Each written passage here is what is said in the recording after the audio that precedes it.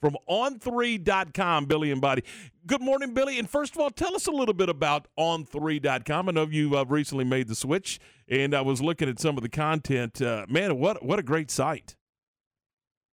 Yeah, I appreciate that. It's exciting. It's a new venture by Shannon Terry, who started Rivals and 24/7, and this is kind of the last one he wants to do and send it off and do it right. And it starts with a database. I mean, we're going to be tracking everything you could imagine, from the basics of players' offers and visits and all of that to the draft rate from certain high schools or certain regions, and the hit rate of 5 stars and 4 stars and 3 stars. So it's that, and then your team site coverage, like I've been doing for years now, LSU, SMU for me, and many other sites that are joining the network, and we're kind of building monsters so that people can find the best news on whatever team they follow, and that's just what we want to bring, is really the best, and kind of focused on that rather than maybe some page pushing type stuff.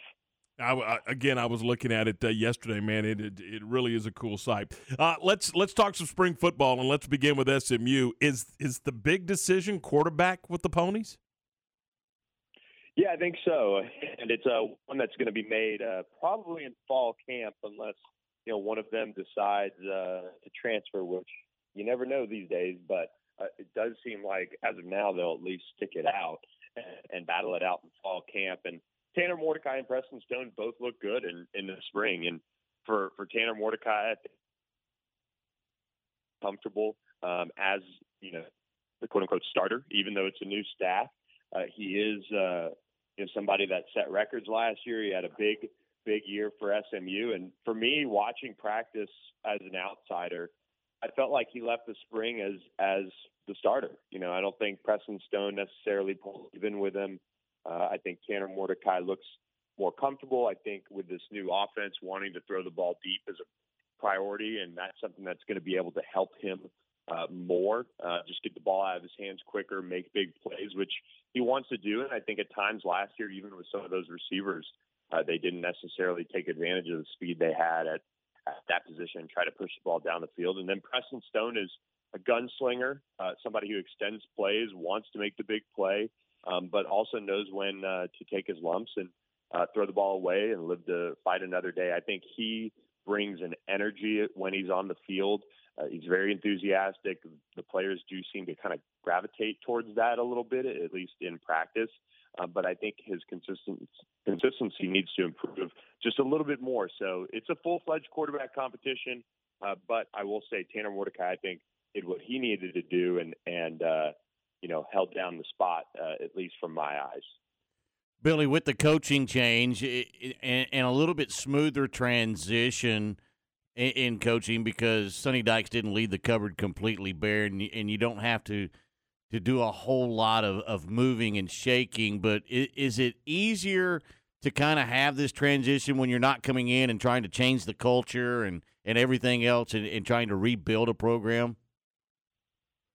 Yeah, I think so. This is a team that's used to winning, and they had gotten into the top 25 multiple years, and there's a lot of positives that came from that.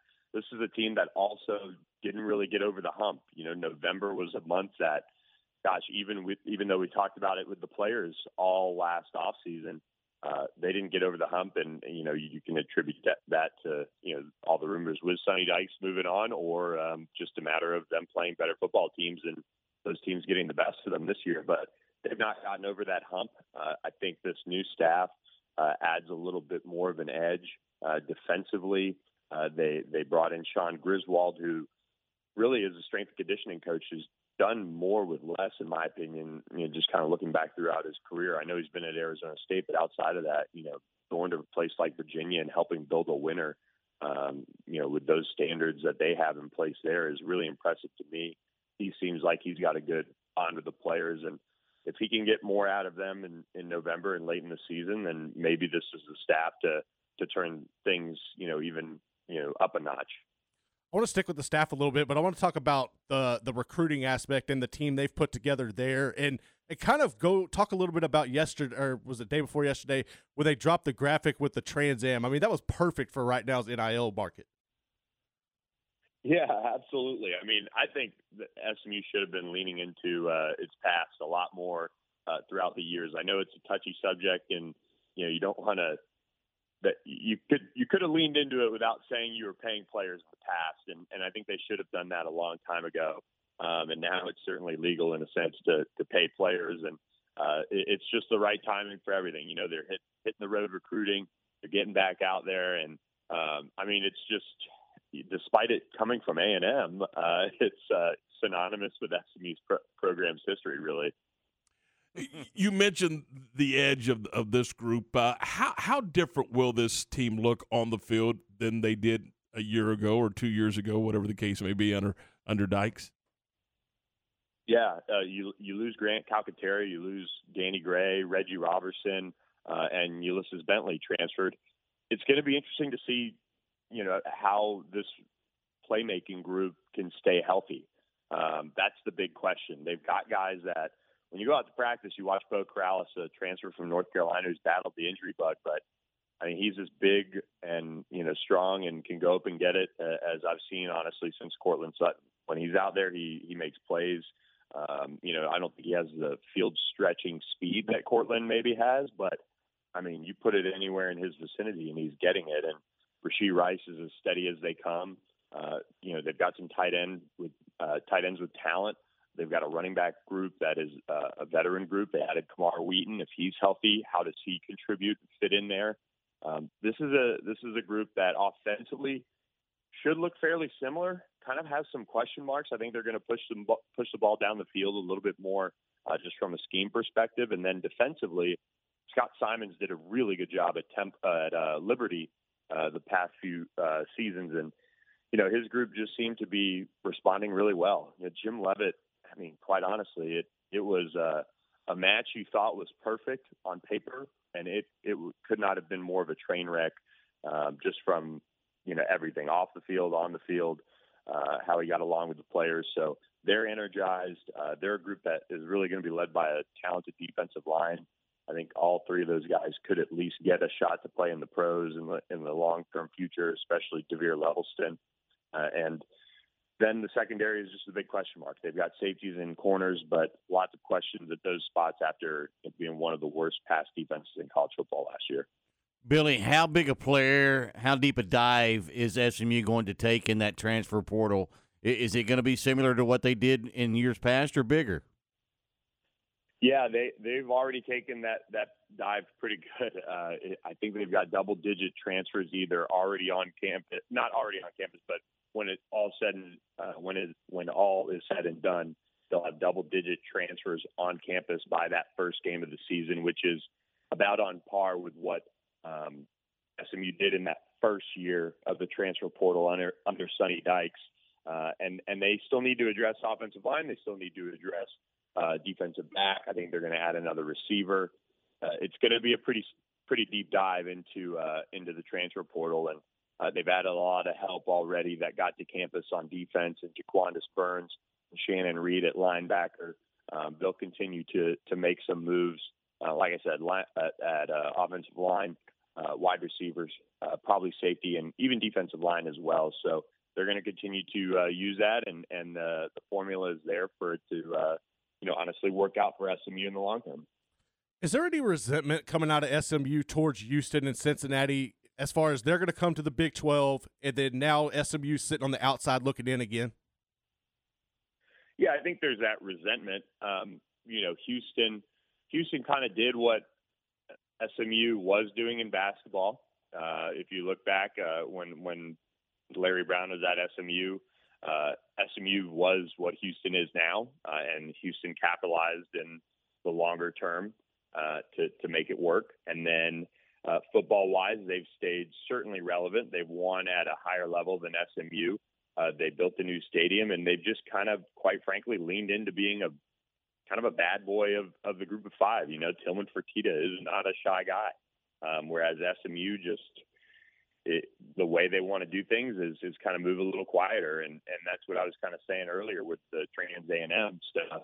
They could have leaned in and kind of made it somehow a cool private to go to, and which they have on the football side of things, but really just kind of made it more of a national brand. Even more so than it kind of already is, but there's resentment there for sure. It just, you look back over the years of SMU and there are pivotal moments where it's the opportunity, and that's why they're not getting into the Big 12. There are things that Houston and UCF offer that SMU is never going to be able to. 50,000 students or just large student bodies, things like that. But they certainly missed the boat in their own end, but a lot of fans also recognize that it kind of makes sense too. Let's switch gears, talk a little bit about LSU, and it sounds like when they have the spring game that the game may be kind of secondary to who's on campus for those visits.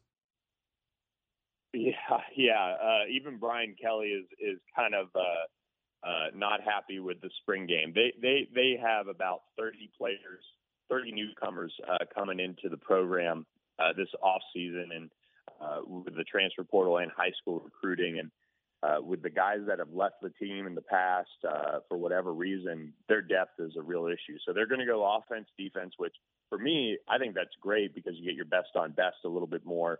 You don't have a draft, you don't have the teams broken up, so it should be a nice way to at least see where the team is at. But it doesn't make it's a scrimmage basically, and they will have a lot of talent on campus. They're going to have a couple 5-stars. In quarterback Dante Moore and Carnell Tate on campus, two of the top recruits in 2023. They'll have some of their fresh commitments, Ryan Yates out of Texas and Michael Doherty out of Georgia. They'll also have Jalen Brown, one of the best wide receivers in the country.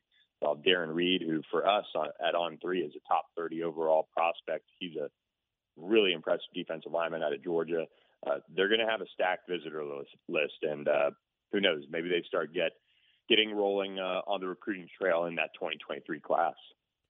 What is the offense going to look like under Kelly, and who's going to lead this offense?